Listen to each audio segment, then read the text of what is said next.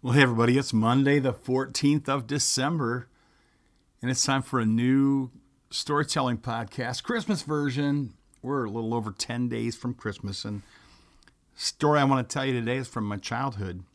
When I was a boy, we lived on Harland Street in Grand Rapids, Michigan. I was in kindergarten, and we rented a simple white house, actually the downstairs of a simple white house. It's the one on the east side of the block with a diamond-shaped window on the side by the driveway. You can still see it today if you drive down Harland Street just south of I-96. And the house was divided into two apartments. The landlord lived upstairs, and we lived downstairs. A couple of times a year, I drive by that house. I remember things. It was there I first went to school. My dad and I walked from there to the barber shop for my first real haircut one Saturday morning. When I received my first poor report card, my mom took me for a walk to the top of the hill on Harland Street, and we stood by the fence and looked down on the construction that would later become I-96. But most of my memories were good memories on Harland Street.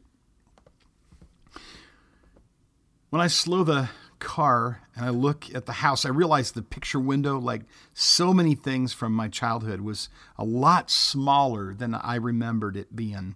One of my earliest and sweetest Christmas memories is associated with that picture window. I was walking home from school on a beautiful winter day in December. Christmas decorations were going up throughout the neighborhood. I walked past Ted's Market and past the neighbor's house.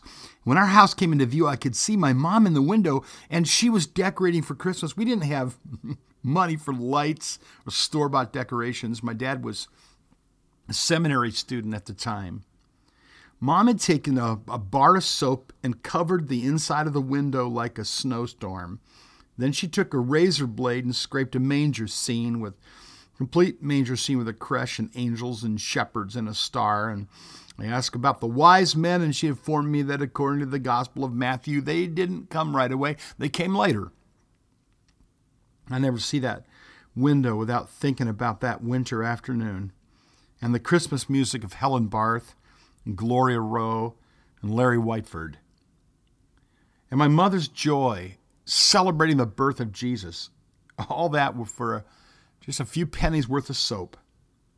A couple years ago, I was having my annual titanic struggle against the spirit that tries to destroy the joy of Christmas. It was the lights again, always missing a light or a blown fuse or a tangle that would frustrate Houdini. Out of the 5 strings of lights that I owned, I could only coax 2 of them to work. I called my dad for some technical support. He laughed. He must have sensed my frustration, and he reminded me of a year when he was a young father trying to make Christmas happen for his children. He was out of money, he was out of lights, and he was out of patience. Finally, he just took the lights he had and he strung them on the tree. He counted them, and years later, he remembered the number. He said there were only 17 lights on that tree. Those were those big old-fashioned ones, but still, there were only 17 of them that year. Well, I hung up the phone and I smiled. I have the sweetest memory of that wonderful tree. And I was 35 years old before I realized that it only had 17 lights on it. It's easy to buy into the hype about the kind of high-tech toys you have to have in order for Junior to grow up a well-rounded child. I say it's about Jesus, and Jesus came to save sinners, and he was born in a poor family, and he lived a simple life. So I have advice for you today. Make memories, love the people in your life, celebrate Christmas. Don't spend all your time counting how many lights you have. Well, hey, Merry Christmas. Till tomorrow. That's the Stone Bridge Story Podcast.